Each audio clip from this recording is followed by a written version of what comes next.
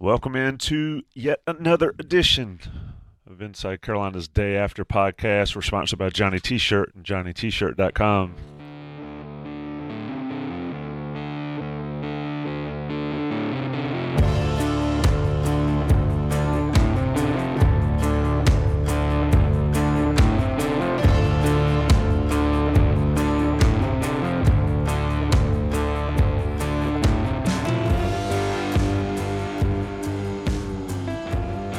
It is the day after. North Carolina 31, Minnesota 13. Buck Sanders, Jason Staples. I'm the host, Tommy Ashley, and I'm going to move myself at the bottom and put both of the experts at the top. Buck, as always, coming to you first. We're talking a little bit off air. It was a great day in the Bowls lot pregame. Turned out to be a great day for North Carolina football on the field in Kenan Stadium against Minnesota. Yeah, I think the key takeaway from yesterday's game, and we can talk about a lot of things, but the largest takeaway for me was that North Carolina showed a different way of winning a football game. Uh, they had they won the South Carolina game in large measure, I think, but basically because of their defense that game. And then Appalachian State, they squeaked by and didn't really show too much of anything in that game. And then against Minnesota, but against Appalachian, they did show they could run the ball at times. So they got 234 yards out of Hampton, so they won kind of with their running game. And then with against Minnesota, they saw they could prove they could win throwing the ball. So that's good, and it makes North Carolina a more versatile team and a team that can respond to almost any kind of challenge an offense can throw at it. So Yeah, that's where Jason. I'm at. Yeah, Jason Buck nailed it right out of the gate. It was kind of what I was thinking. You've played three ball games. You've won three ball games pretty much in different ways. Everybody was fretting over Drake May and the yards and whatever. He had two ugly picks, but 400 plus you'll take about every day. Jason, just overall thoughts. Um, well, it's not makes a big difference to have a number one wide receiver out there. Absolutely. Just sort of makes you wonder what this offense might have looked like if you'd had Tez Walker and Nate McCollum out there. It's too soon, brother. I think they would be elite. Yeah, if they had that. Yeah, I think you're looking at a top five or probably at least a top 10 offense in the country with those two, and you're looking at potentially top five overall production on the season if you add McCollum and Walker out there together with the rest of the group, because it opens everything up. It changes things. And, I think it's not just this game that I paid attention to yesterday, but South Carolina gave Georgia all they could handle. Right. So, we that's one of the things we talked about after week one is you always have to be careful of overreacting to a week because it's not clear. Okay, is this team that good or is that team that bad? Right. You never really know. Week three, things start to come into focus just a little bit. You start to see the picture starting to get a little less grainy and all of that. And one of the things that we saw was South Carolina's not world beaters, right? They're not, they couldn't finish the job against Georgia, but that was a team that was up 14-3 against Georgia at the half. Right now, I don't think that Georgia team is what that Georgia team was the last 2 years either, but I think there's a little bit of they've been Stacey Searled a little bit up front.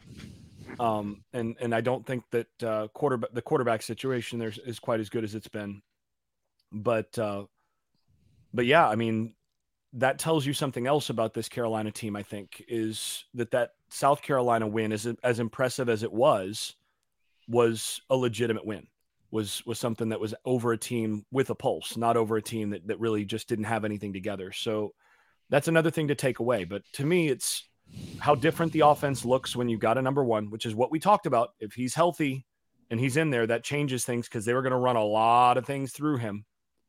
And the thing is, I said that before the game, and then I was surprised by how much they ran through him in the first half. He had 11 catches or whatever in the first half, and it's like, okay, guys, like now you're just doing this just to do it. I mean, like this is getting ridiculous, but it makes a big difference. It makes a huge difference for the offense the rest of the year, and I think Pitt and others who are on the schedule coming up are on notice that it's a much more balanced Carolina offense than what we've seen the last couple of years.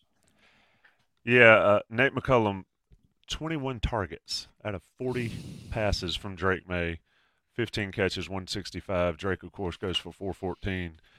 Buck, when you look at that, and I said it in the pregame, Joey asked me what I thought would be the key to the game and the player, and I thought it would be McCollum. I mean, he creates so much what we've talked about before, gravity, and sucks guys into him and allows other guys to get open. Just as far as that balance, North Carolina only 100 yards and some change rushing, but the balance that Nate McCollum brings to Drake May, giving Drake May an outlet, giving Drake May other options, just sort of speak to that aspect of the offense going forward. Jason's point about Pitt being on notice and other people being on notice, I think it's 100% accurate for Carolina. I think what you said, Tommy, about McCollum kind of covered the waterfront and Jason's comments as well. But one thing I think, an additional element that McCollum helps with at UNC is that we knew this was going to be a very physical game against Minnesota. And watching the game, you could see that. You know, when Minnesota hit UNC players, they hit them. You know, they weren't messing around. They were a very physical defense and, solid tacklers, and they hit people. But McCollum, the hits they delivered on him, he just jumped up off the ground. He was good to go. He's got a lot of dog in him. So having that dog in him and being able to illustrate that to the team and allow that to become a little bit more contagious, not just in the wide receiver core but across the entire team. I mean, he can take a licking and keep on ticking out there. And I thought that North Carolina answered the challenge of having to play more physical fairly well against Minnesota, more so, I think, than I was expecting them to. Now, they had a good number of chunk plays on the ground. I think like 6 plays or so over 10 yards. We weren't getting them on the ground as well as we probably need to. But at the same time, I think McCollum adds to what Mack Brown wants to be culturally, which is a more physical, more intense player on the field that responds to when another team is dishing it out, he dishes it right back. So I think that element is something that North Carolina's been missing for a lot of years, really. Yeah, Jason, follow up there. I thought Drake got popped early, and I think he said it was a stinger. It was one of those shots that he felt it, but he wasn't coming out of the game. But just sort of speak to North Carolina's physicality this year. I think, and I don't want to overplay it, but they've played some tough physical teams already, and they will next week as well. But Carolina seems to be a lot more physical football team across the board than they've been in the past 2 or 3 years. It makes sense with who they added to the coaching staff, but just sort of chime in on that there. Yeah, I mean, this is what we talked about when we were talking about how they, in the practices we observed, they spent a good amount of time doing inside run drill between the offensive and defensive lines and the running backs and all that, and really putting an emphasis on that physicality. And you saw that in this game. You saw that against South Carolina, like you mentioned before.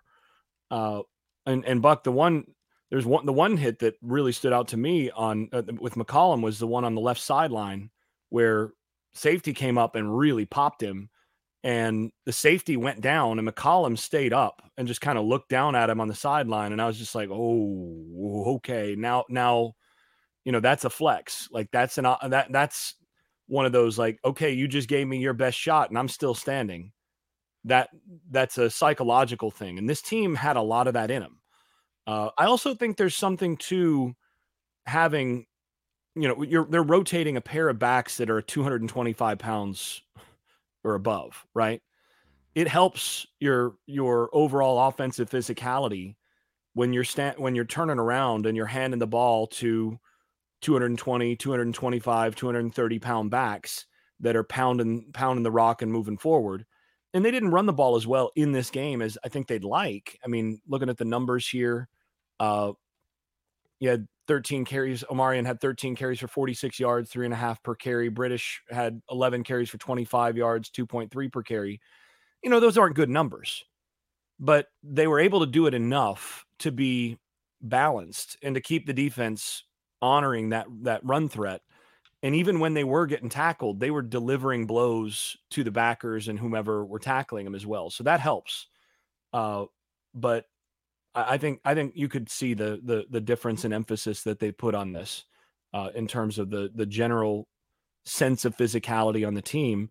And what we talked about going all the way back to January was they needed to, this was about how you practice and what the offense in some sense, how you play offense in practice in spring and in camp and all of that.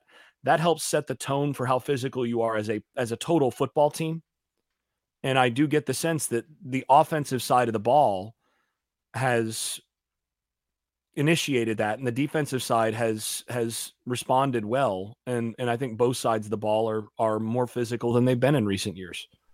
Buck, here, let me read something for you before I ask my question. North Carolina drive start, 4:01 left in the game. Omarion Hampton, rush up the middle, 3. Omarion Hampton up the middle, 5. Omarion Hampton up the middle, 4. British Brooks, 1. British Brooks, 7. British Brooks, 2. Ball game. They talked about finishing games. They've had a lot of opportunities over the years to get games salted away and take care of games at the end. Their ability to do that against Minnesota was impressive as anything we saw, I thought, on Saturday. Yeah, the phrase that Mack Brown uses all the time is be able to run the ball when everybody knows you're going to run it. And that's what you just ran off to us in the series of those runs. But I also want to take note, and Jason has already spoken this a little bit already this year, but after this game, North Carolina has 6 rushing touchdowns from inside the 10-yard line. They've been able to run the ball, score the ball on the ground when it's first and second or third and goal. And that's impressive to me because they've not had that. They've not shown that ability in recent years just to be able to pound the ball into the end zone. And it takes a lot of the mystery out of it, right? I mean, nobody's standing around scratching their heads about what they're going to do. They're just going to line up and run it in.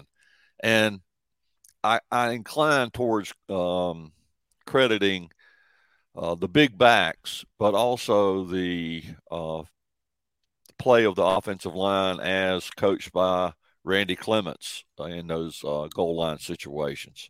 6 touchdowns from inside the 10 is nothing to sneeze at after the third game of the year. Jason, speak to the offensive line play. And Rick, I see you in the chat, or Rich, I see you in the chat. It's not a mic position thing. It's a mic setup thing, and it's kind of difficult when we go back and forth in Bowls a lot, back and forth here, but I'm getting there on the mic stuff. Jason, speak to Willie was out, and we talked about how much looked forward to seeing Willie Lampkin against those big old boys from Minnesota. Didn't happen. Those guys at the guard position are having some injury issues. But just what did you see overall from North Carolina's offensive line with the physicality of Minnesota's front? It was pretty obvious Minnesota said, you're not going to run it. You might have to do something else. And I don't know if Minnesota really thought Drake May was just going to, say, well, okay. I like Mac's statement, though. He said, stop running it, start throwing it.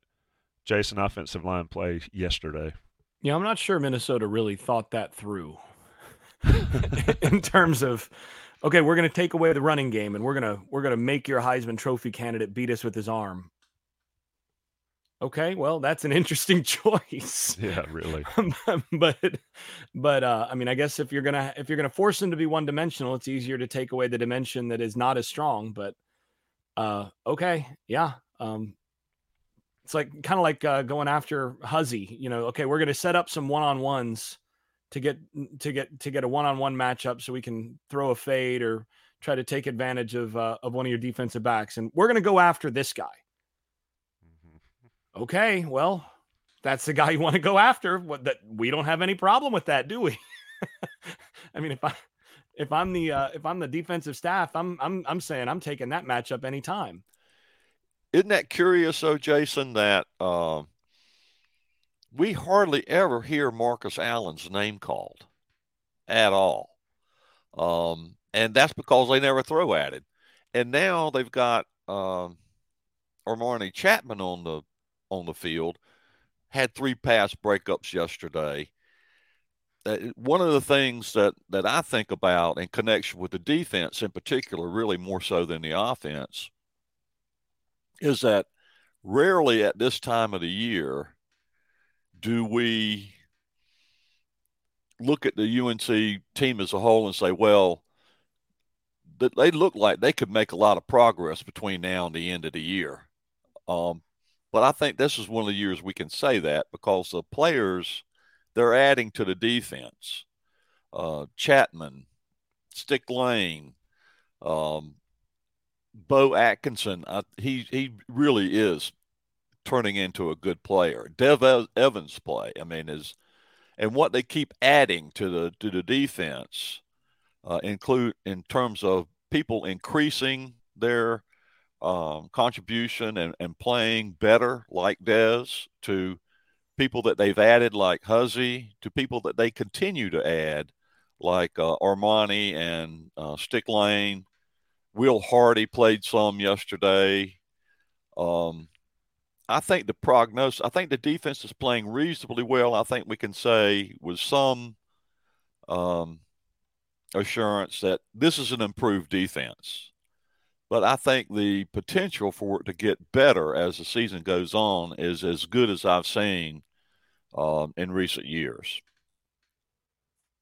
Jason, come on back. Yeah, I mean, let's talk about, and I was going to talk about Armani or the defense after the break, but let's go ahead and get into it. Armani Chapman, and if folks haven't read Adam Smith's work and Jeremiah's and all that, Armani had some issues when he got to Chapel Hill, and it's not uncommon for a player to be in a different system for 4 years or however long he was at Virginia Tech, come in and have to adjust to have different coaches and different setups and getting comfortable. But Mac said he thought it was time to let the old head play. Jason, I thought he looked pretty good, and I was not expecting that from him. Defensive backs not named Elijah Huzzy, what'd you see? Well, I think the addition there allowed them to be a little fresher on the outside, for one. I mean, they rotated those guys. I was paying attention to that through the game, saying, okay, is he out there for one guy consistently? I mean, is he replacing 20? Is he replacing 29? And I was like, no, this series he's out there for 20. This series he's out there for 29. You kept seeing different guys out there on the outside, and then sometimes Huzzy slides somewhere. I thought in general that allowed them to be a little more physical and a little bit fresher on the outside. And I do think just in general, Chapman, he does play like an old head, right? He's a guy that he's got a lot of experience, and in general, his technique is pretty good. And he didn't make a whole lot of mistakes out there. There was the one play where he tried to undercut it a little bit, got a little greedy, and gave up a play outside him. It was just a good throw, and I think that was a surprise given how the quarterback play had been for Minnesota all afternoon. I think he was anticipating a pretty average throw. And I do think his speed limitations showed a little bit. He's a guy that you kind of have to know where you have to scheme a little bit, understanding that if he gets against the wrong guy and you have no safety help, he'll get run by, or he could get run by. But they did a really good job of recognizing who was on the field and what their strengths were and playing to that. And he gives them a good physical option and a guy who is pretty consistent. So, and of course, Huzzy's Huzzy. He played really well again. And I thought the rest of the secondary, in terms of the corners, were generally pretty solid. I don't think most of Minnesota's passing game came from challenging the corners. Now there were some opportunities that they had when they did go after the safeties. The real concern, I think, moving forward in the season is teams that have outstanding slots or multiple wide receivers that they can formation you to and get some one-on-one matchups in the passing game against your safeties. I don't think you're comfortable with that most of the year. You're trying to make sure your safeties are protected a little bit from some of that stuff. And I thought the safeties played well yesterday, but there were some opportunities that they just missed downfield because they didn't have a guy who could complete a forward pass at different points. So if there's a concern I'm looking at, it's that you're still going to have to be real careful. And even when your safeties play well, which I think they did yesterday, you have to be mindful of potential mismatches or potential big play opportunities that teams are going to try to get against those guys, running deep over routes and different things, trying to just get safeties against guys that are faster than them. Kaliakmanis, the Greek rifle, 11 for 29 for 133, 69.6 rating. Cole Kramer, which I'm not quite sure what that play call was. He came in and threw the interception. I believe Chapman got it in the end zone. I think it was Chapman. 0 for 1, one interception for a negative 200 rating on Stat Broadcast. Pretty incredible. We've seen guys that, Quinshad Davis, what was he? 4 for 4 for 4 touchdowns in his Carolina career as a wide receiver with a billion rating or whatever. But just overall defensively for North Carolina, yes, Minnesota had some issues. Yes, Minnesota has quarterback issues. But Minnesota still is one of those teams, and I think we'll see it as it plays out this year, that can grind teams up when they need to. They had some success running the ball against North Carolina, but your overall thoughts, specifically on the defense, who stood out that we haven't talked about? I do think we need to give props to Jacoby Cowan for his sack, the only sack North Carolina had. Shout out to Jason for those reviews that got him going. You're and I'd be remiss if I didn't explain that, but I'm not going to explain it. But hey, the kid played good yesterday for sure. But overall, defensive guy we haven't talked about. And I got you muted. I'm sorry. We haven't had a lot of opportunity to talk about the linebackers so far this year because their play has been a little inconsistent. I thought they played much better yesterday. Overall, just looking at it, I thought that they showed up more in this game than they have in the other games. Both said Gray and Power Eccles, I thought, had better games than they've had so far this year. Now, you spoke to this, and I think it probably bears some emphasis. North Carolina wasn't playing the greatest show on turf yesterday. That offense is not nearly I'm trying to consider whether we will play a worse offense the remainder of the season. Maybe Campbell. Who else? Maybe Virginia. There are some offenses that are probably as weak as Minnesota's was yesterday. And North Carolina's defense had something to do with it, and so we shouldn't discount them. But one of the things that I'm going to mention his name already, and I haven't looked at the snap counts. I don't know how often he played, but I just notice him when he's in the game, is Bo Atkinson. In terms of setting the edge, I don't think they have a better player on the team. Des Evans is playing great. No, don't get me wrong. But the Atkinson's ability on the edge against the running game is that he will not let a running back go around him, get to the outside. He will force a running back inside where he's got help. He'll spill that player inside and set the edge. And that's a quality we haven't seen in a defensive end to this extent in a little while. So that's the thing to me that I thought, and they're getting those kinds of contributions defensively from a number of people. You mentioned Jacoby Cohen.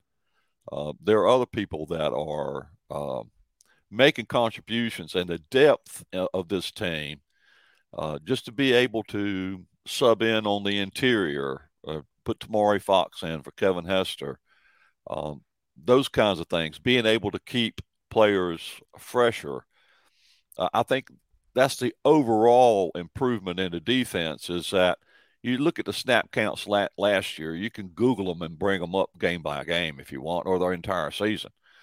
Well, the defensive lines the last couple of years, or forever for a while, those guys are getting huge numbers of snaps and with no relief. I remember when Jason Strowbridge and Aaron Crawford were playing, I think they had virtually every snap on the interior for the defense the entire year almost. And now we're seeing that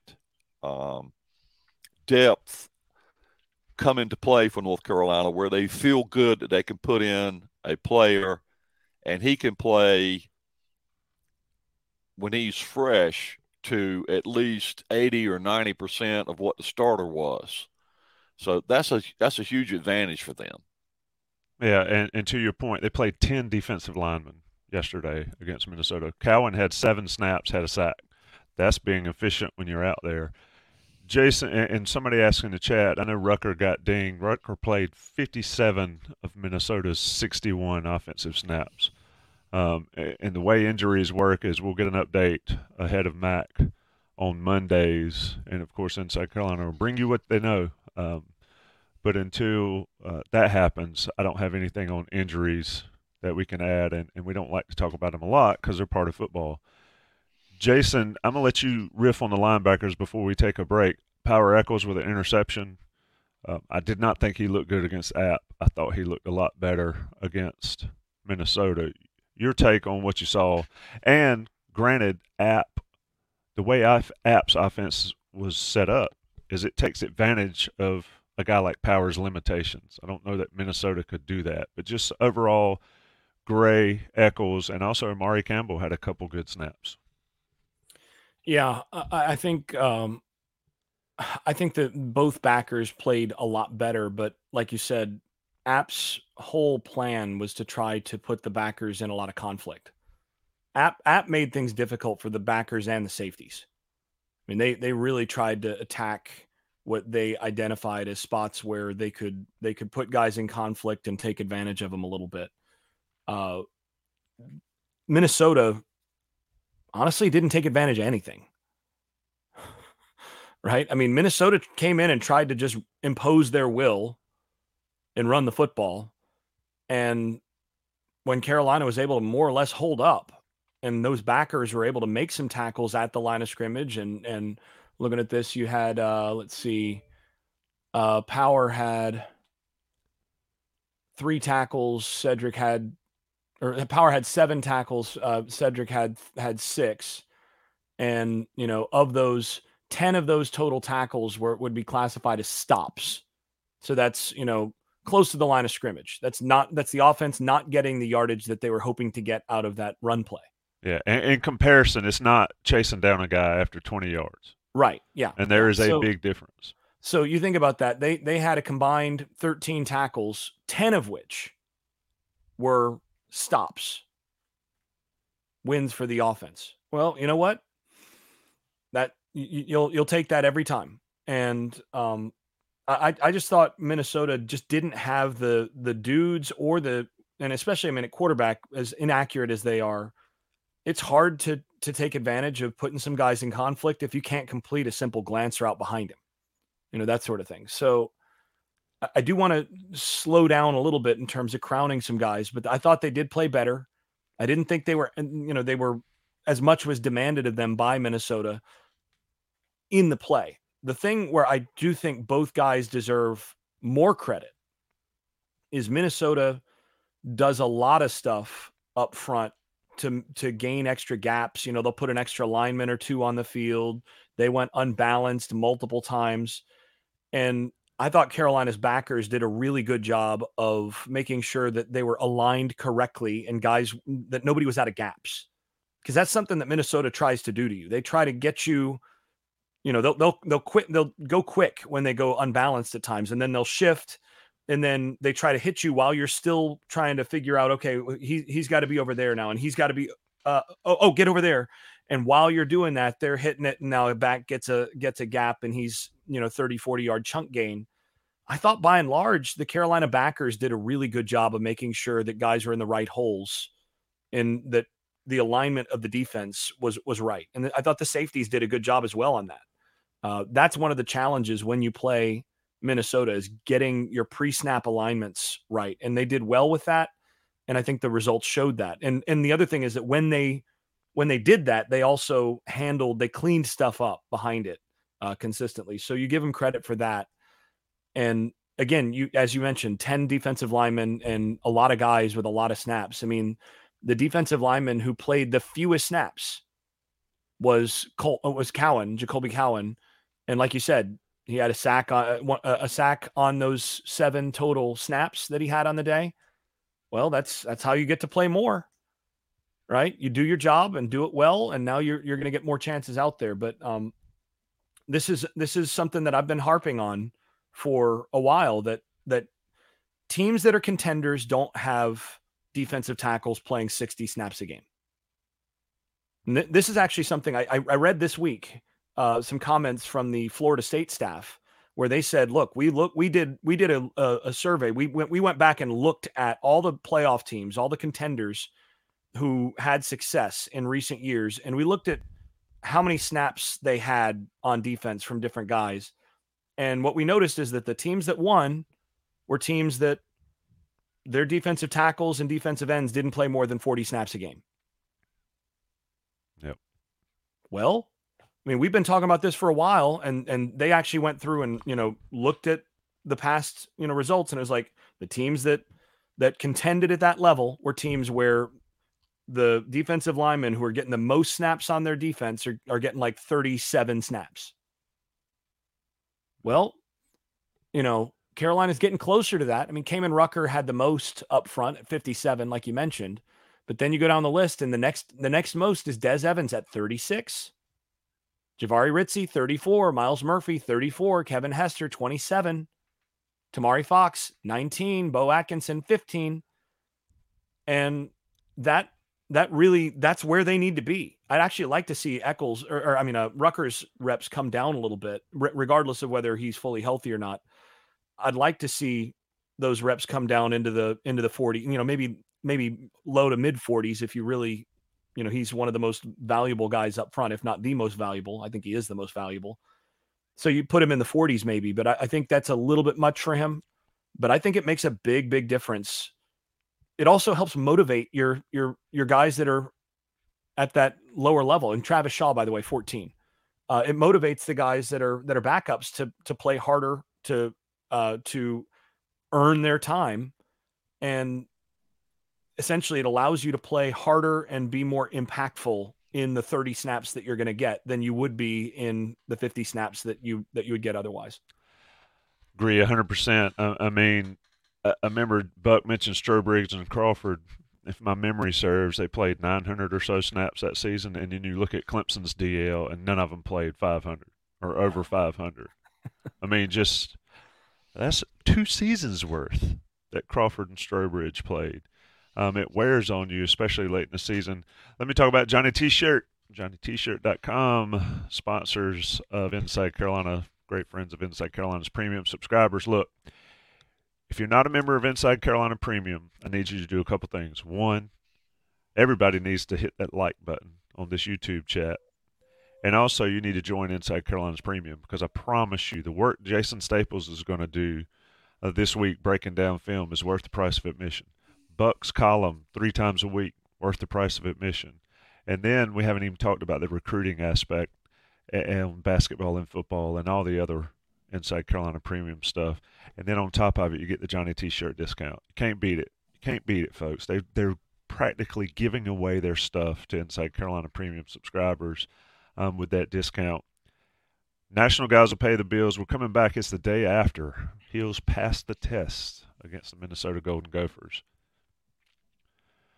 Okay, guys, let's have a Drake May portion of the show. We talked about him a little bit. We haven't had one all season, so it might be a little rusty here. Buck, I'll let you start it. Drake has said all year it is, he does what's required to win, whether it's throw for 200 yards or throw for 414. Drake had another game. You'd like the interceptions back like we talked about, but just overall Drake's performance Saturday. Well, 2 points, and you've touched on one of them already, but I think one point that needs to be made pretty strongly is that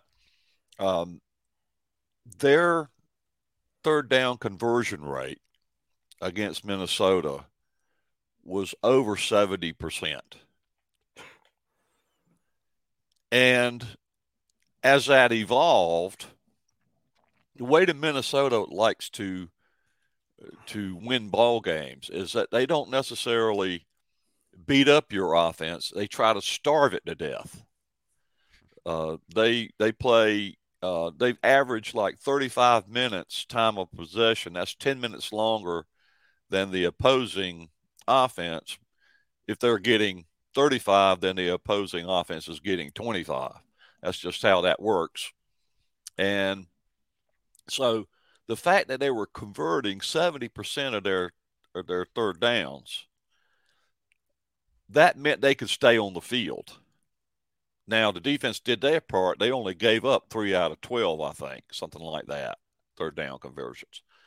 But when you can convert third down at that rate, you're not going to allow the other team to beat you just because they won't let you have the ball. You're keeping the ball is what you're doing. And, that plus the return of the long ball. Chicks dig the long ball, right? So Buck Sanders with the greatest line ever. So and he was hitting some long passes yesterday, a bunch of them. I think I said 6 over 10 yards or 15 yards, something like that. It was a bunch. So 10 over 15. 10 over 15. Is that right? Yep. So the long ball returned yesterday, which was great to see. And we've already touched on McCollum and his play. But that first touchdown that he got, he just snatched the ball away from the defender who was in great position. There's nothing wrong with the way he was being defended on that play, but he just went and got the ball and, no, this is my ball. It's not your ball. Anyway, back to Drake May.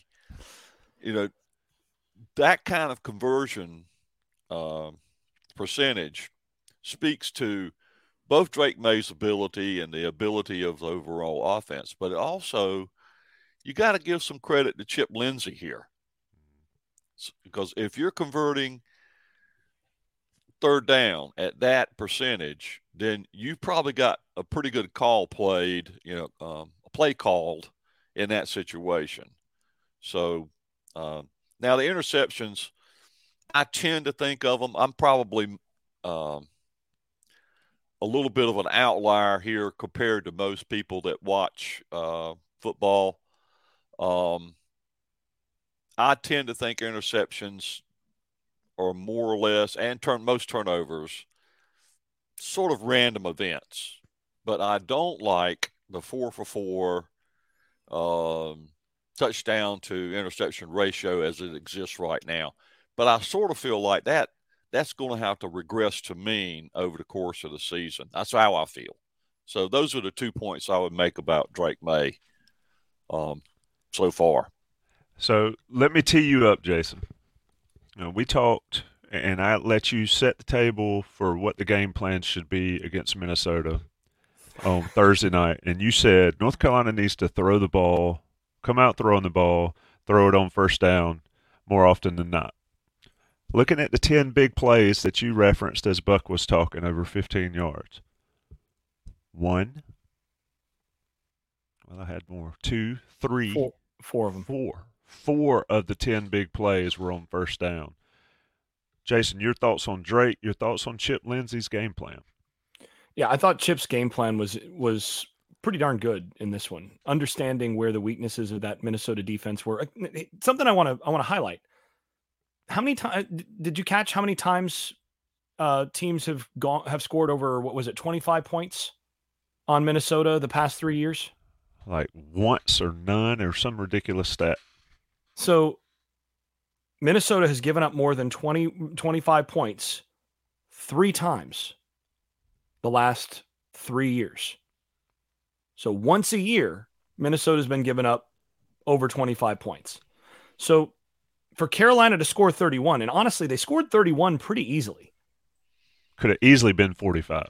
They could have. They kind of once they got up and it was clear that Minnesota was not moving the football, they started running some clock and played to finish the game in that respect, not to keep the pedal to the metal and score a bunch more points. But they could have scored more in this game. And so, first of all, that needs to be understood. This is a good Minnesota defense. Now, granted, one of the reasons that they don't give up a ton of points is because they play in the Big Ten West. So, there's... It's not Pac-12 after dark. Right. You've seen, surely you've seen the whole, race to the drive for 25 that Iowa's got going right now, where their offensive coordinator has it in his contract, essentially, that, his contract's going to be revisited if they don't average over 25 points a game. So every game, it's like, did he get over 25? Like, when that's that might be the front runner for that side of the conference. It's not a real offensive heavy side of that conference, but still, you have to play good defense not to give up over 25 that many times a year. I mean, they do play a couple good teams a year. So you've got to give some respect to Carolina for taking care of business against a defense that's well-schooled, that's well-coached, that plays hard, that doesn't give up a ton of yards and points.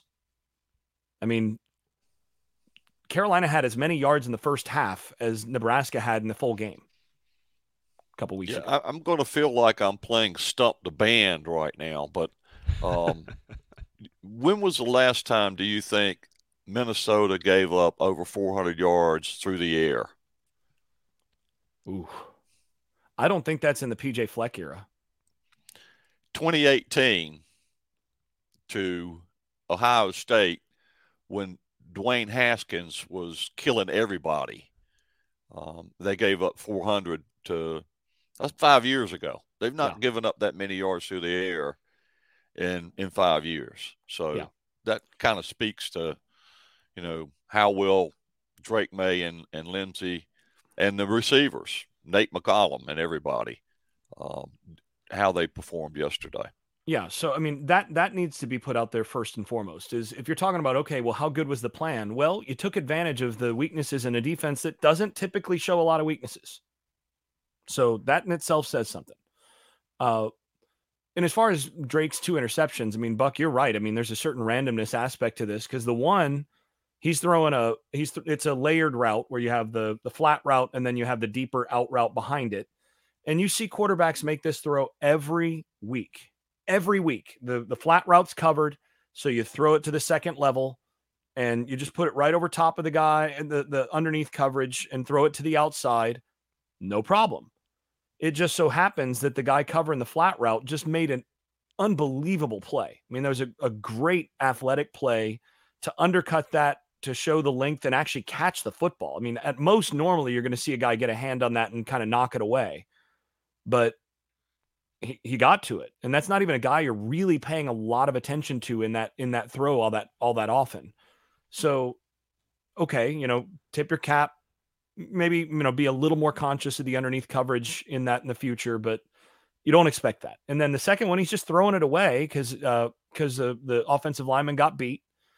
He's trying to get rid of it and just happened to get hit from an angle that took all of the mustard off the football.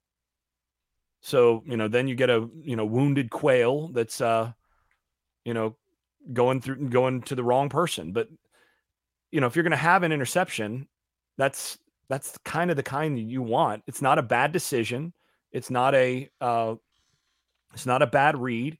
He just happened to get hit just the wrong way. It affected his arm while he's making the throw. That's going to happen sometimes. It's like getting a ball batted at the line of scrimmage, and then that gets intercepted, or a ball goes off your receiver's hands and that gets intercepted.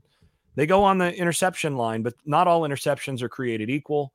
To me, both of those you just kind of look at and you go, well, probably won't happen again. So, get rid of it just a little earlier next time you're going to throw that away, and I think he was trying to throw it upfield towards the vertical receiver, just get it out of there in a way that makes it look like he's not throwing it away. But yeah, I'm fine with that.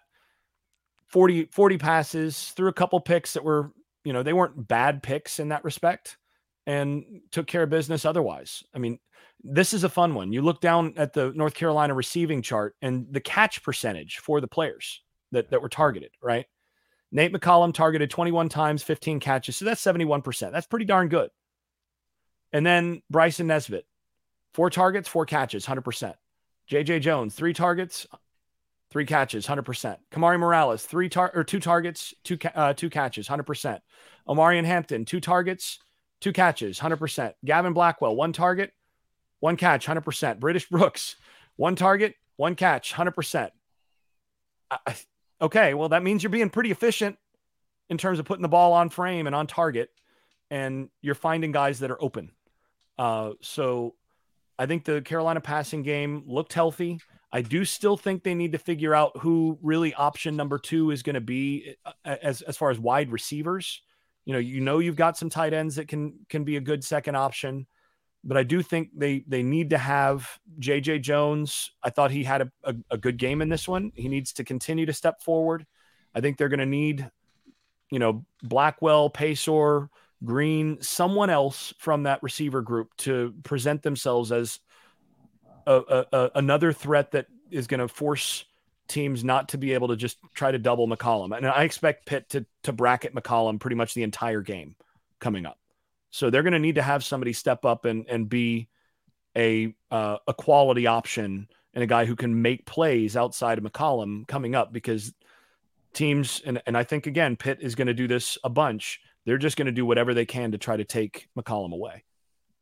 Yeah, and that's when somebody else needs to step up, to your point, and make some plays. That's why I thought it was good to see JJ with 39-yard reception. Kamari Morales, of course, wide open, but caught it 55-yard reception. Gavin Blackwell got dinged on that long catch.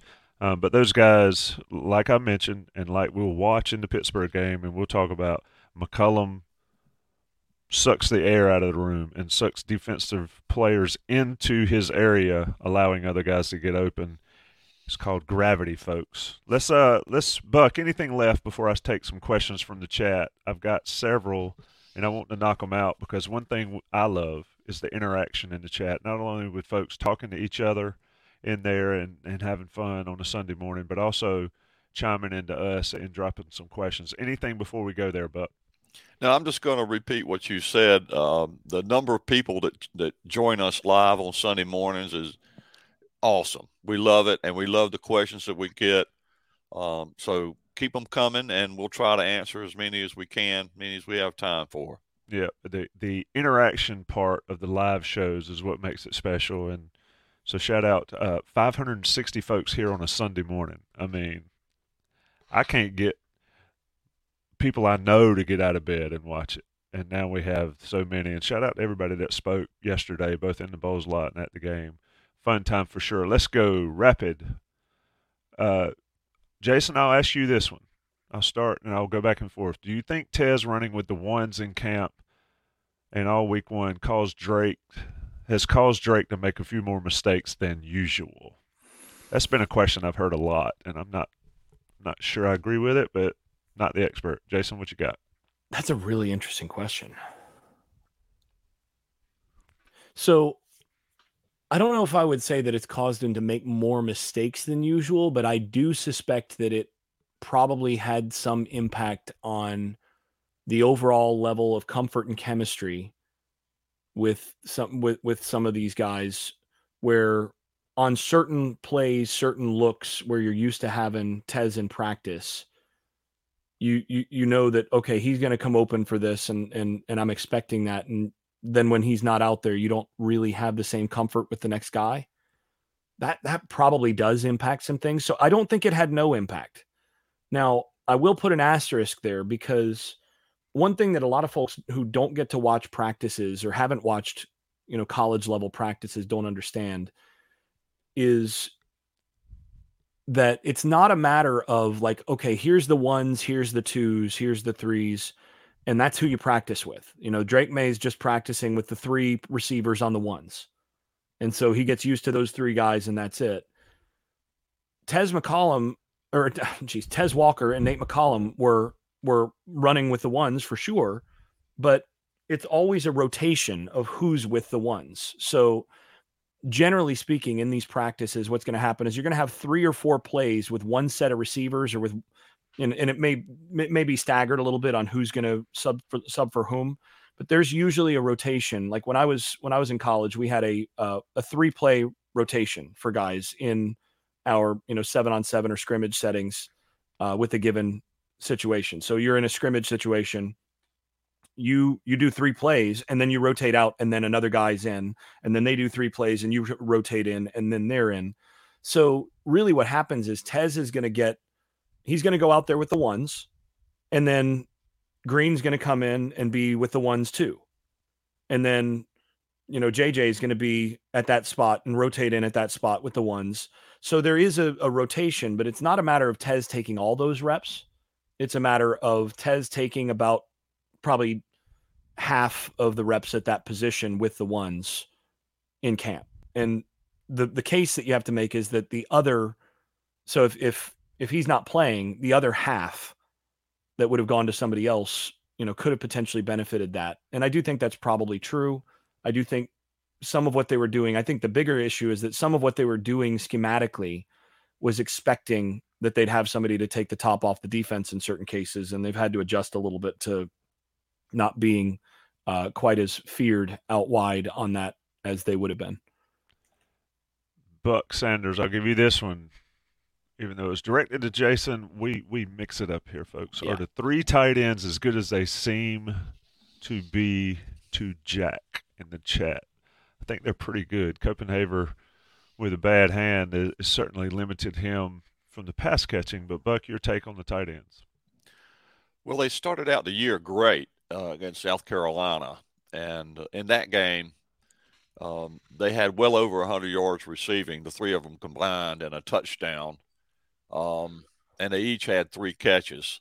Copenhaver is, as Tommy already alluded to, not in as much in the mix as he was. He's trying to play even though he's got a hurt hand at times. But yesterday they did the same thing. They had well over 100 yards. I mean, Morales got half of that on one play yesterday on a 55-yard catch. So in terms of yardage, catches, and they scored a touchdown as well yesterday. So they're certainly a huge part of this team. And I think, and to Jason's point a little bit, and to Tommy has spoken to it as well, the gravity factor of McCollum is going to afford even more opportunities to other receivers, even the tight ends. So I think they're very good. I always have thought that Morales is flies under everybody's radar, even though he's a career touchdown leader in tight ends in North Carolina history, who's had some pretty good tight ends in Freddie Jones, Algie Crumpler, Eric Ebron, but he owns the record for most touchdown passes. So, and Nesbitt, we've talked about his physical skill set and measurables, and he comes up with a big catch routinely.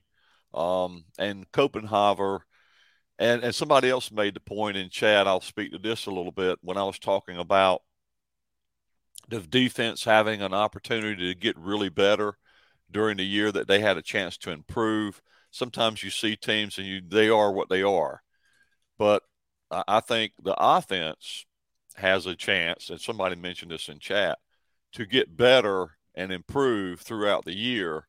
And the tight ends will be a big part of that as well. Interesting discussion in the chat going on.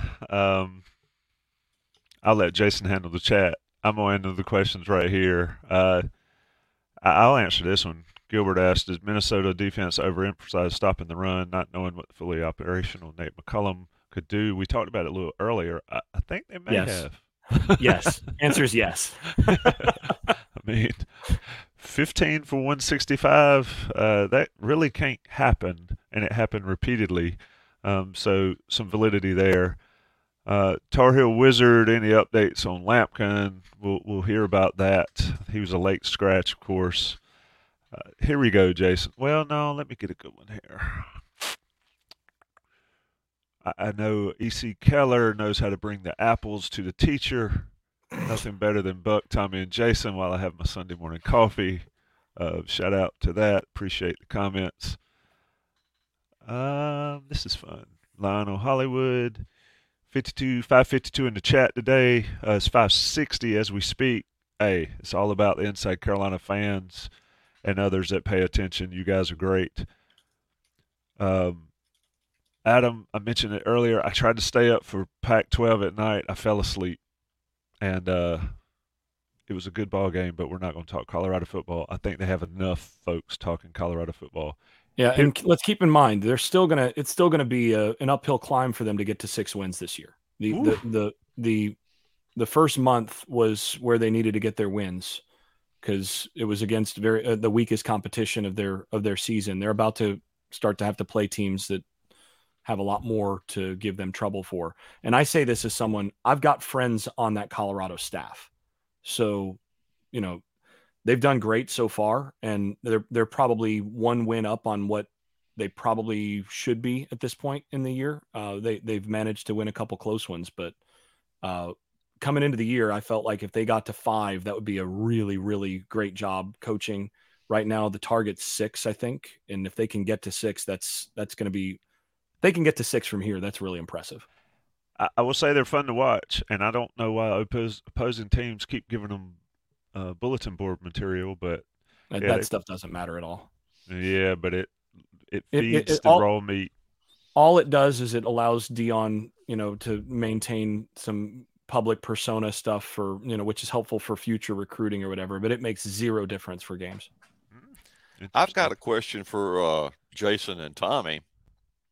How are y'all feeling about your picks for Pittsburgh to upset UNC heading into the Pittsburgh game?